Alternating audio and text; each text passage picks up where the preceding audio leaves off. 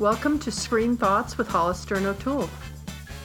Oh, what a night it was, and I'm afraid with you being in Florida, still without Wi-Fi, etc., you might have missed it. The Emmys 2017, what a night it was. You know, Hollister, I did miss it, but I caught some excerpts, and I have a question for you. Are the Emmy statuettes bigger than the Oscars? They looked huge to me this year. Well, I don't know about that, but look, I mean, it was really, really, really a pivotal moment, and what a night it was, O'Toole. It was a night of Emmys that I normally don't even watch. I was so grateful to not have missed it because I couldn't figure out why. And then about halfway through, I realized that the stories that were winning were stories that were women's stories. They weren't men's stories where the lead woman role was really a secondary role anyway, i.e., I went back and looked at 2016, and the lead woman role in a drama was for O.J. Simpson. And so we're talking about The Handmaid's Tale, Big Little Lies, Feud, and then right at the end when Reese Witherspoon was giving her acceptance speech for Big Little Lies winning Best Drama, and she said, "It's been an incredible year for women in television. Can I just say, bring women to the front of their own stories and make them the hero of their own stories. And thank you for that opportunity and for audiences to wrap their arms around us." And everyone was just so excited. It was really a night to behold. It was. It was an amazing thing when she and Nicole Kidman said partly they adapted the book to the screen because they just weren't getting the same kind of rich roles. This is a friendship that then created opportunities. It created opportunities out of a frustration because we weren't getting offered great roles. So now, more great roles for women, please. Yes. Thank you. It was all about women and diversity. It was the first time a woman of color won for Best Writing for a Comedy. It was just, it was just And it was the first unbelievable. nomination ever. Is that right? I didn't know that, huh? You know something else that really stood out when everybody was up on stage for Big Little Lies? Was it just me, or from the still photo, was Margaret Atwood, the author, the best dressed? That's something you see every day when the author's next to a Hollywood cast. I hope that people stop caring what anybody's wearing. I don't know if she was best dressed. I loved her outfit. I think it's an artistic statement. Yeah. Fashion really is. And I was glad that Nicole Kidman thanked Leanne Moriarty, who wrote the book, where she said it all started in a cafe in Sydney when she wrote that story. But Hollister, I also saw that you had mentioned Ann Dowd's acceptance speech for The Handmaid's Tale. It was exceptional. She was very emotional. Hello, everyone. Well, I think this is a dream, you know. I know it's an actor's dream, and I'm deeply grateful to you. I've been acting for a long time, and that this should happen now, I don't have the words, so I thank you.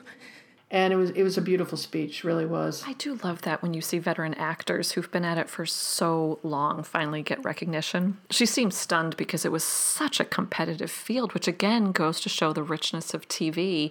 But she's been in 3 things that we've reviewed on our podcast, at least. Well, she's one of those actors who you don't notice so much, but she's definitely there, Well, she was in Norman, Our Brand is Crisis, and then, of course, The Handmaid's Tale. Yeah. She's appeared in every Law and Order franchise. Yeah, well, I don't know how many people can say that. She deserves every ounce of credit that she got. I wasn't sure about that choice, to tell you the truth.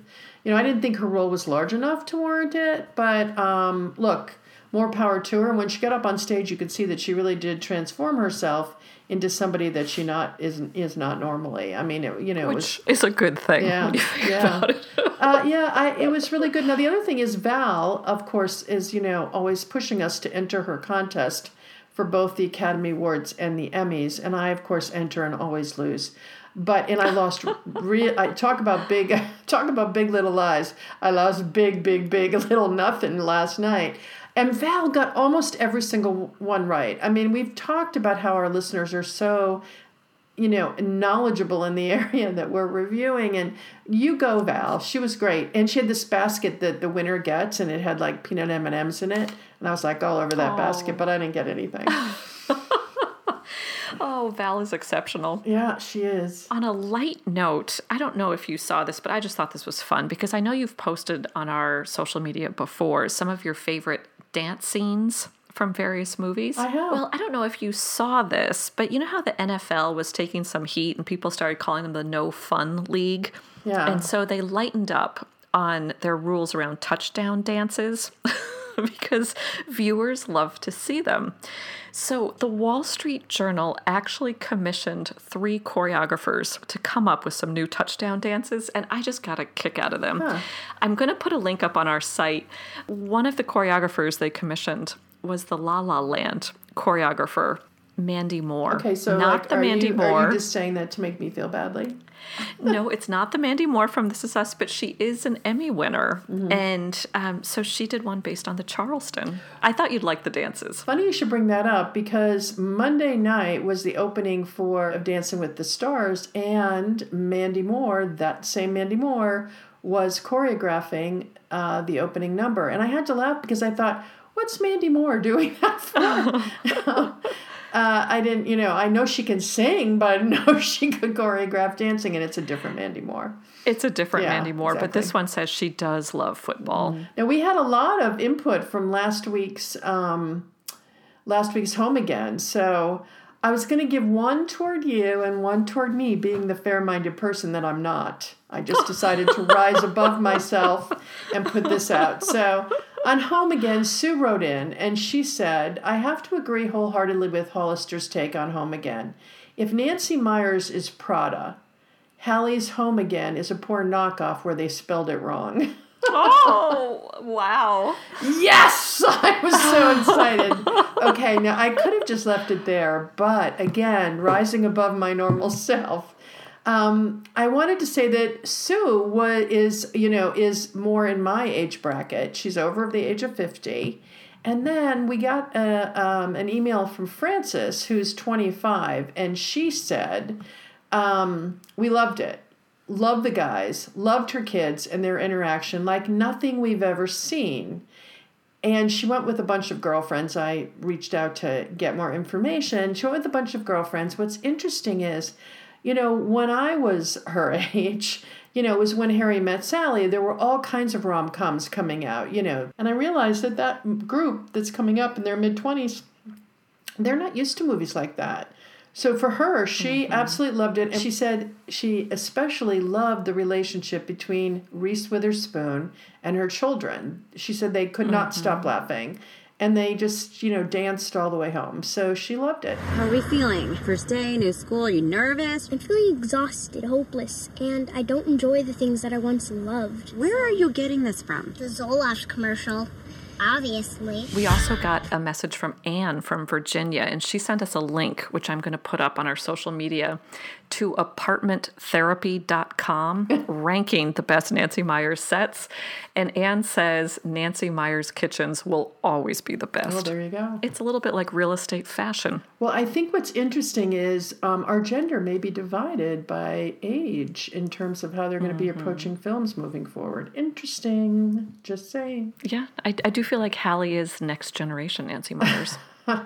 It could be.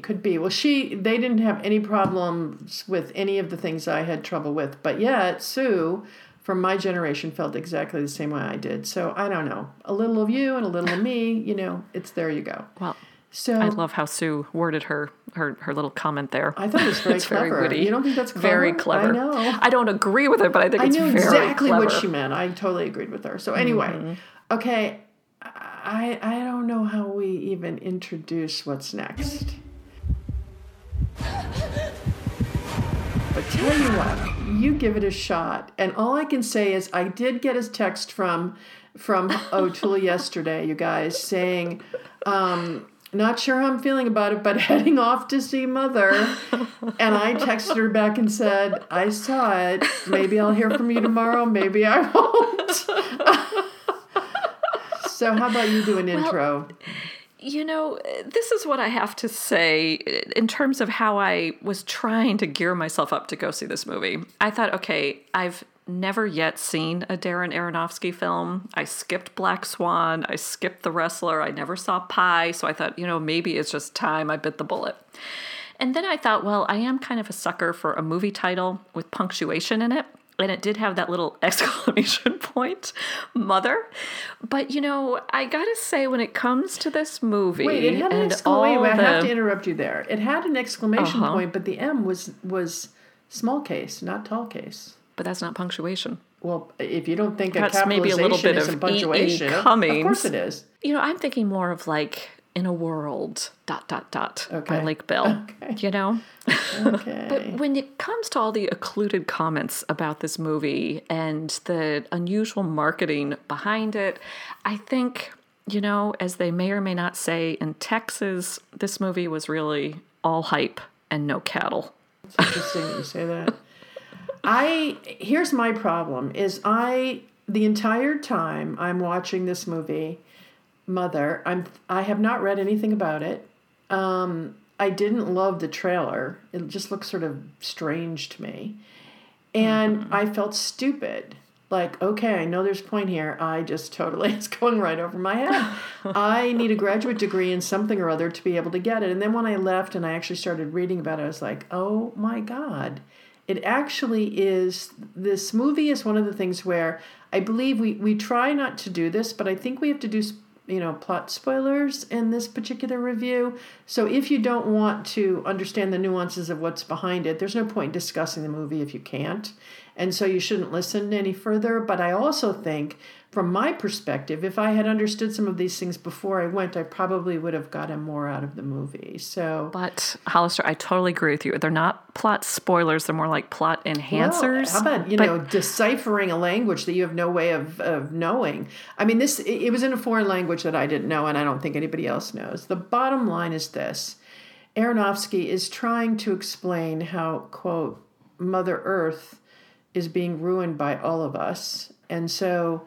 I will also start with ending. You know how you always love to watch the credits at the end, right? Mm-hmm. Yeah. So did you notice the big element there? Besides the Protozoa Productions? No, not the Protozoa Productions. There, nobody's name was up there, so there was Mother. All of them were lowercase, and the only one that was uppercase was him, and he was supposed to be God. So her husband is supposed to be God, and the rest of it, as she is this innocence who nurtures Mother Earth into a beautiful, beautiful home for the world to attend. And then what happens is this heart and love of the earth is broken and shattered when this crystal is shattered.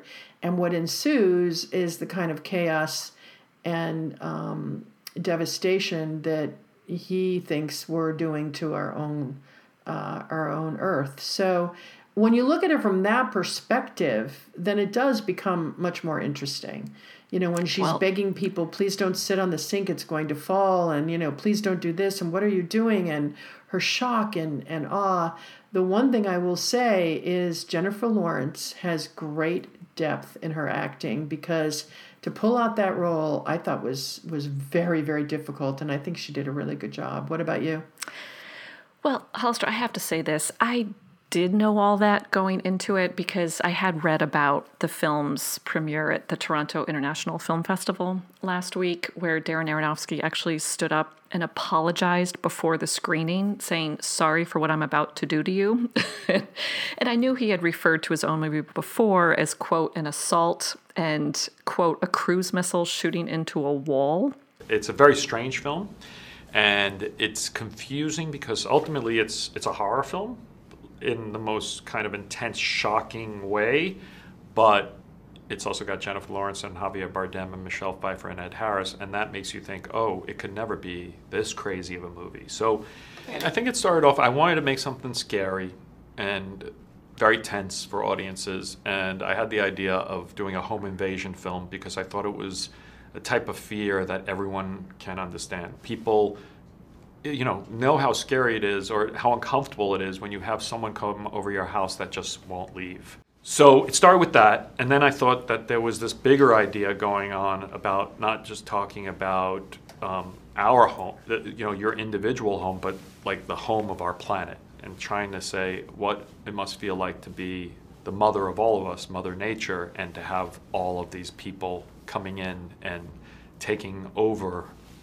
your planet. And even being aware of the symbolism that he was going for, I felt like it was a very heavy-handed allegory delivered via a selfie stick attached to Jennifer Lawrence's head, because there are so many close-ups of hers throughout. So I can't say I was scared watching this movie. So if people are expecting that in terms of a horror movie, Jennifer Lawrence has said, they keep saying horror, but it's really just a horrifying topic. But I was just bored and irritated. Irritated, huh?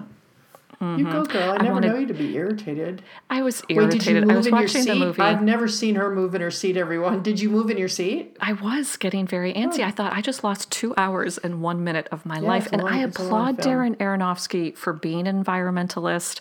I applaud him for wanting to make a movie about Mother Nature. I got it when Javier Bardem kept calling her my goddess, But I'd rather watch a documentary about the planet on the Discovery Channel, when it comes down to it.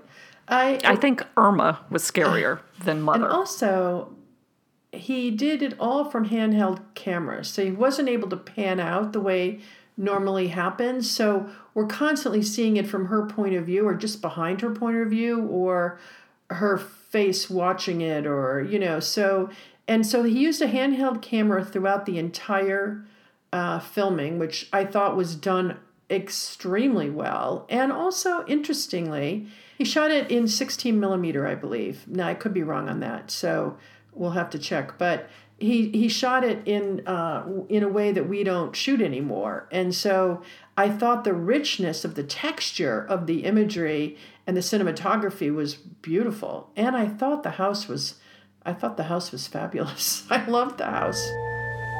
We spend all our time here. I want to make a paradise.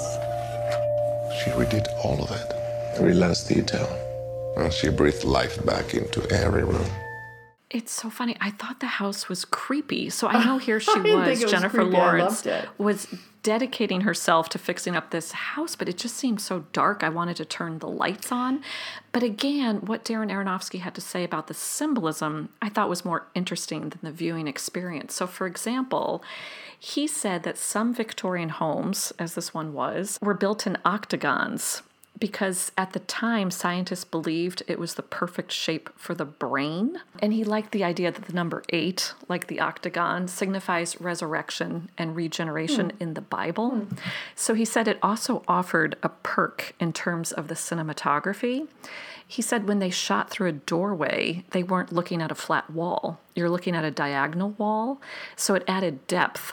And it made things more interesting. And that kind of commentary I found very interesting. Well, it was funny because I loved the rooms, but what they were missing is any form of color and anything alive. So there wasn't a flower to be found, or pictures in frames, or anything that brought any of the rooms to life, which I thought was again odd, because he kept saying that she had built this great earth, and then it was destroyed after the love was gone, But I thought the house was interesting, and I thought the kitchen was interesting, and I loved the sink.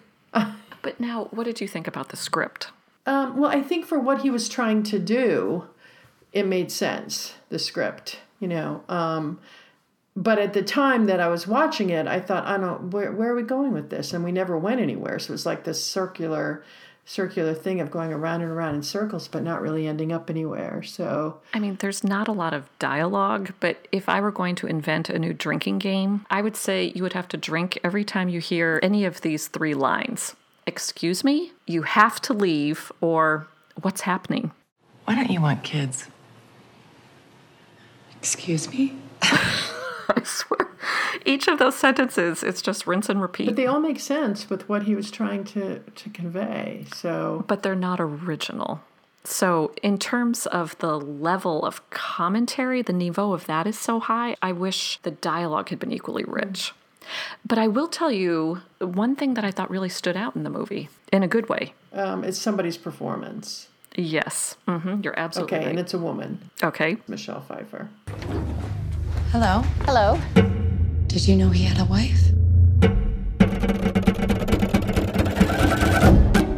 I thought she was terrific. Yeah, she was. And again, she comes in, it's the interloper plot. She comes in, she's in Act 2, and then she doesn't return.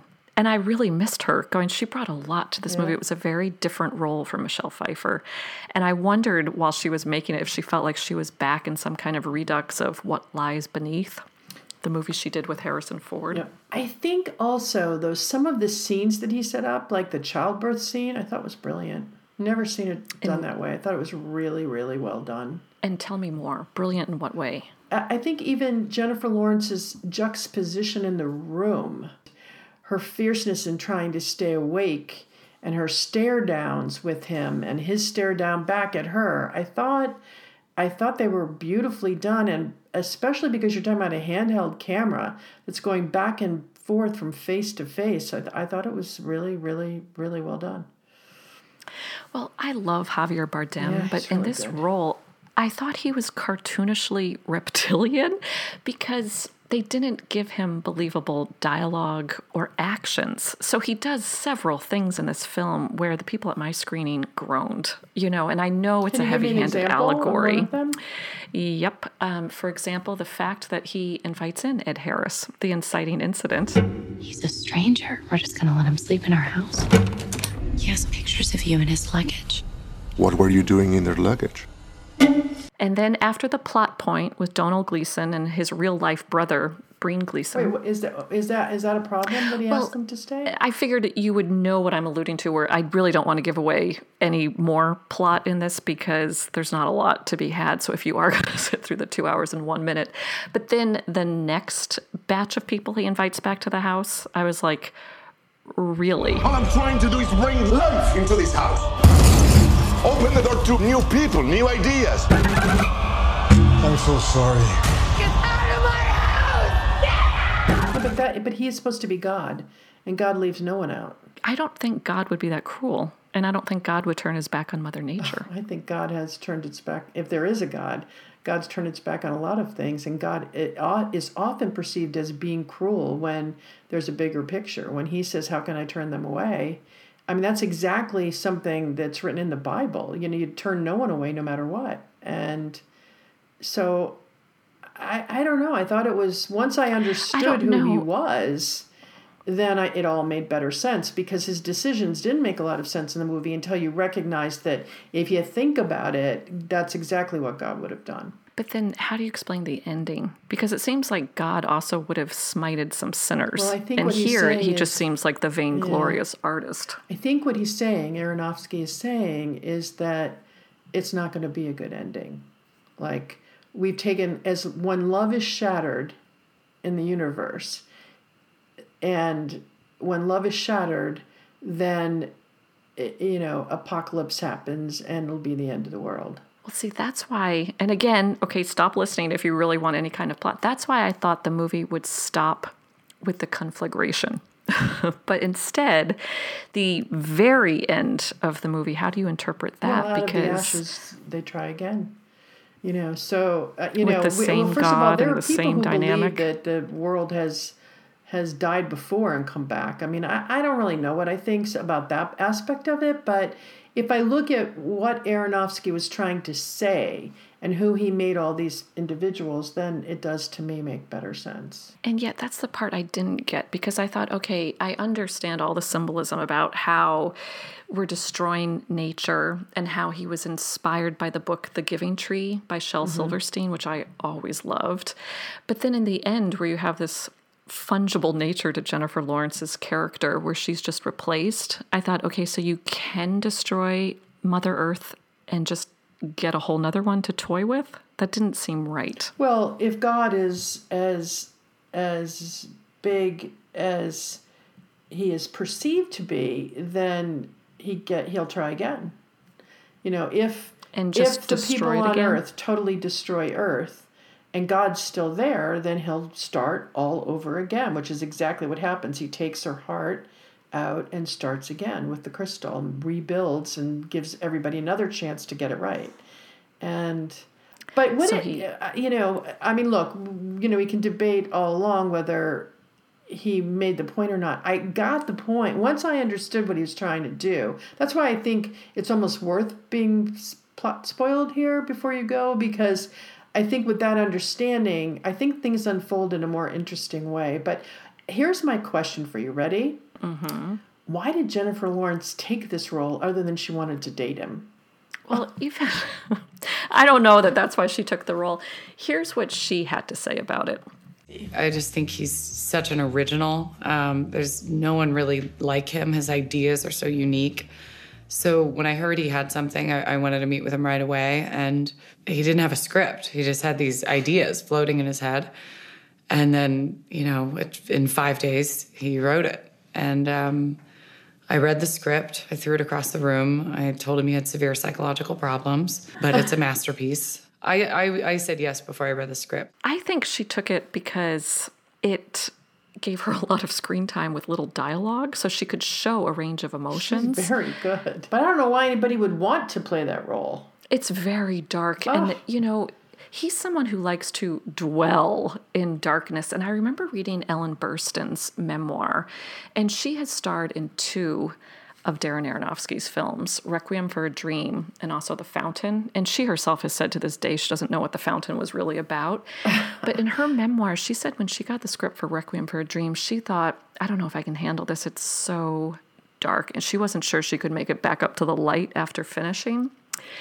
And this is from an actress who was in The Exorcist, being stalked on set by her bipolar husband where people died during the filming. I thought, okay, if she wasn't sure she could handle it, these are definitely some very challenging roles for his actors, but a huge percentage of his stars go on to either get nominated for Oscars or win Oh, an this Oscar. is definitely, I mean, whether the Academy likes it or not, and again, I have very little respect for that entire institution, but whether they like it or not, it's going to be irrelevant to the fact that her performance, nobody's put through that kind of grueling, rigor. But it was funny. I couldn't help but think of her in The Hunger Games, the first episode of The Hunger Games. She said, I saw her in an interview long ago when she said, I had no idea when I read this script that 80% of the time she's running. Mm-hmm. And at the end of the shoot, I was totally wiped out and exhausted because I had no idea it was so physical. And here we are again with what I consider to be a highly physical and emotionally draining role. So, and she's an upbeat, happy girl. Did you see where she tore her diaphragm while filming? What? I mean, this one was pretty grueling. She said it was too much. She doesn't think she could ever do another part like this.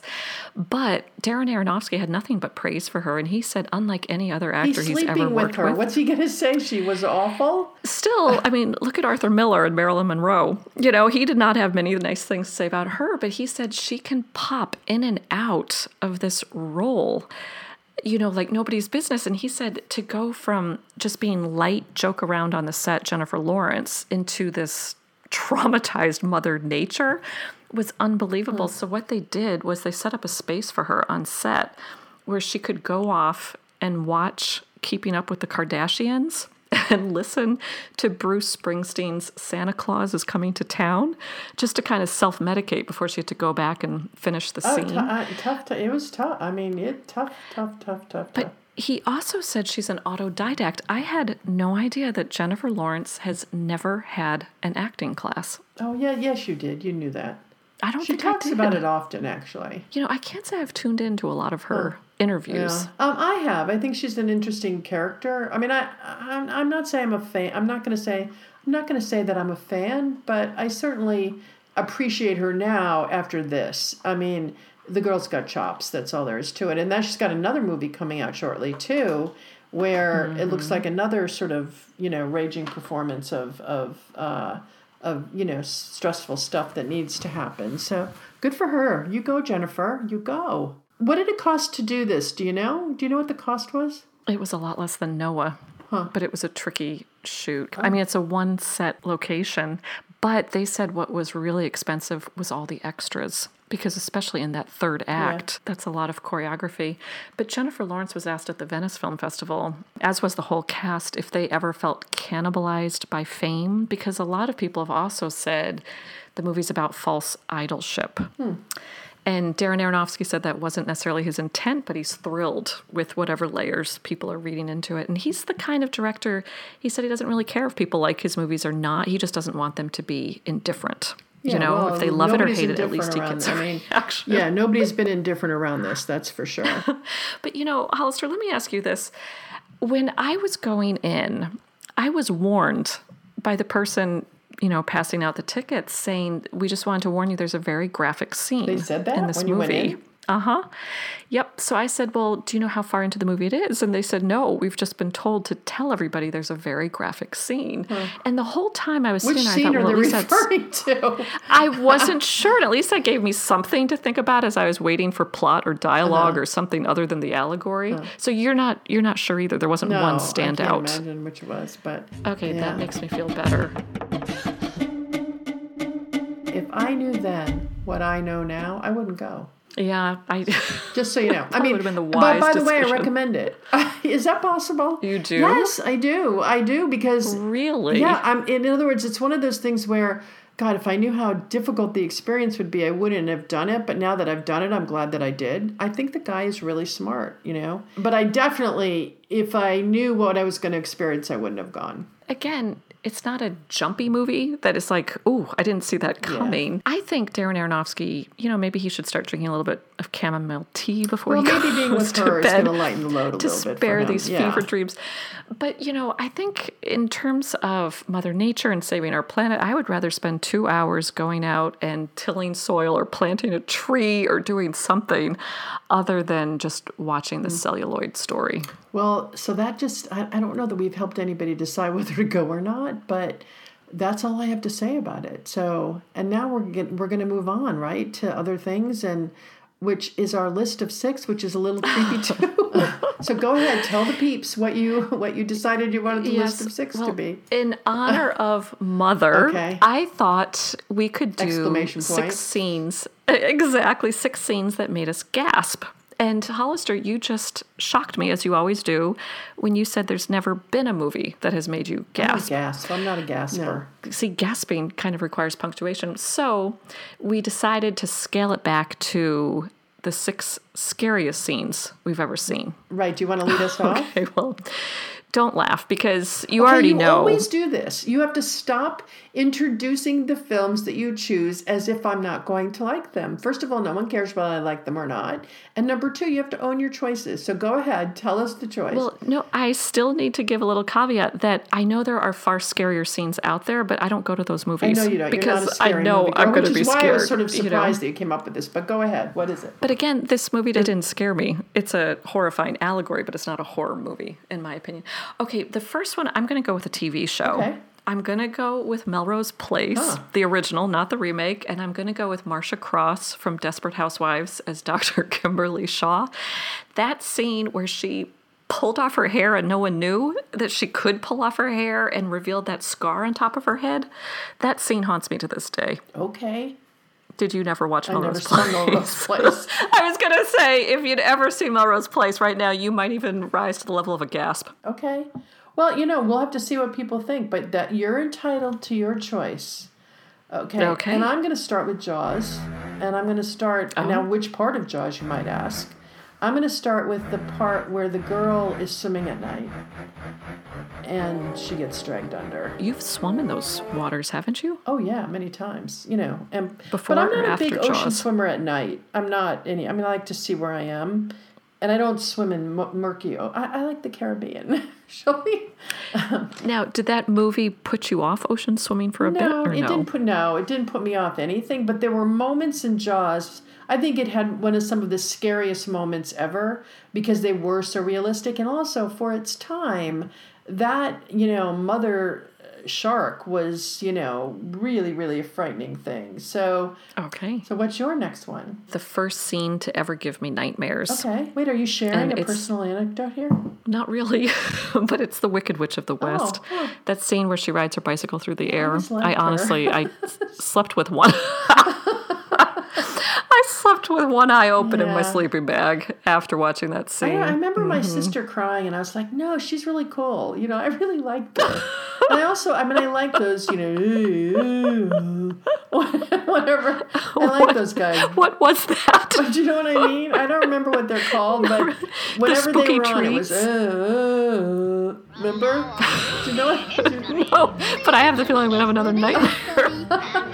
Well, they were the goons who were like protecting her. And whenever they were on, there was that music, that creepy music. Okay, moving on. You know, this is right up my alley, actually. Okay, so I had to search. This is why you've never gasped, and I could hyperventilate just thinking about the trailer. But you have no judgment of me, I understand. Okay, so my second choice is Silence of the Lambs, when the night vision goggles go on. Oh. You know, you've seen that movie so many times, I forget that it might have ever had an effect on you. But the first time, when those night vision goggles go on, I was scared out of my gourd. Oh, wow.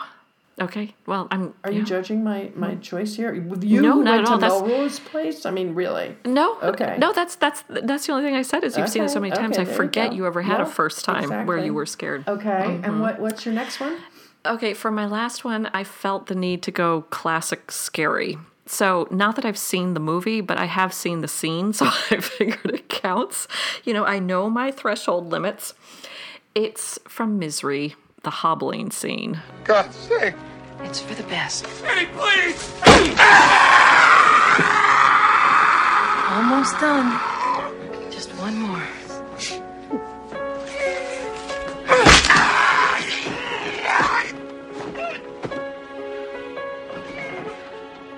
God, I love you.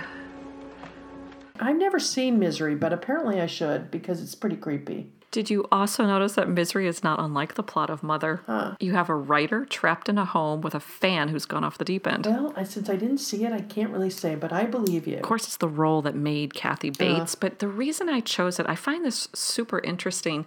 William Goldman, he wrote the screenplay for Misery. He adapted Stephen King's novel. And he wanted to show it in full force because it was brutal, apparently, in the book, where I don't think she just cuts off his foot with an axe. I think she blowtorches it. So in his original script, he left it all in because that's the age-old rule of screenwriting, right? Show, don't tell. And the executive said, that's too much. And he's like, really? And he goes, yeah, for the big screen, that's too much. You can't show what they describe in the book. And I thought, okay, if the studio execs had to dial it back, it must be a bona fide scary scene. It's, yes. Yeah, sounds really gross, actually. I'm glad I'm not the only one with limits. All right, well, I'm going to end us up here with Wait Until Dark, which was from 1967. Audrey Hepburn plays a woman who's recently gone blind. So she's not comfortable being blind yet, and all her senses are not where they need to be. But anyway, she has this doll, and these three thugs think that the doll is filled with heroin, and they break into her apartment to get the doll, and it is so frightening. Get behind the door, and you back there. Stay dead still. She's alone. Don't breathe. Maybe it was my age or whatever, but I had just moved to New York City when it came out, and it takes place in New York City, and it was this random thing where she would have no way of knowing that these guys were it was just awful. It was just frighteningly awful because she can't see anything, but you can see everything that she can't see, and you're just waiting for it all to happen. And one of the most frightening movies I've ever seen. Wow. So Wait Until Dark. So, O'Toole, can you wait until dark? Yeah, I'm going to wait until dark, and then I'm going to do a little ocean swimming. Yeah, and then did you wait until dark for Mother? And also, I think it's that, by the way, I do want to end by saying, and I know you're going to think this is really creepy, but I think they should have released it on Mother's Day. Oh, my goodness. Over and out. Bye-bye, O'Toole. That's hilarious.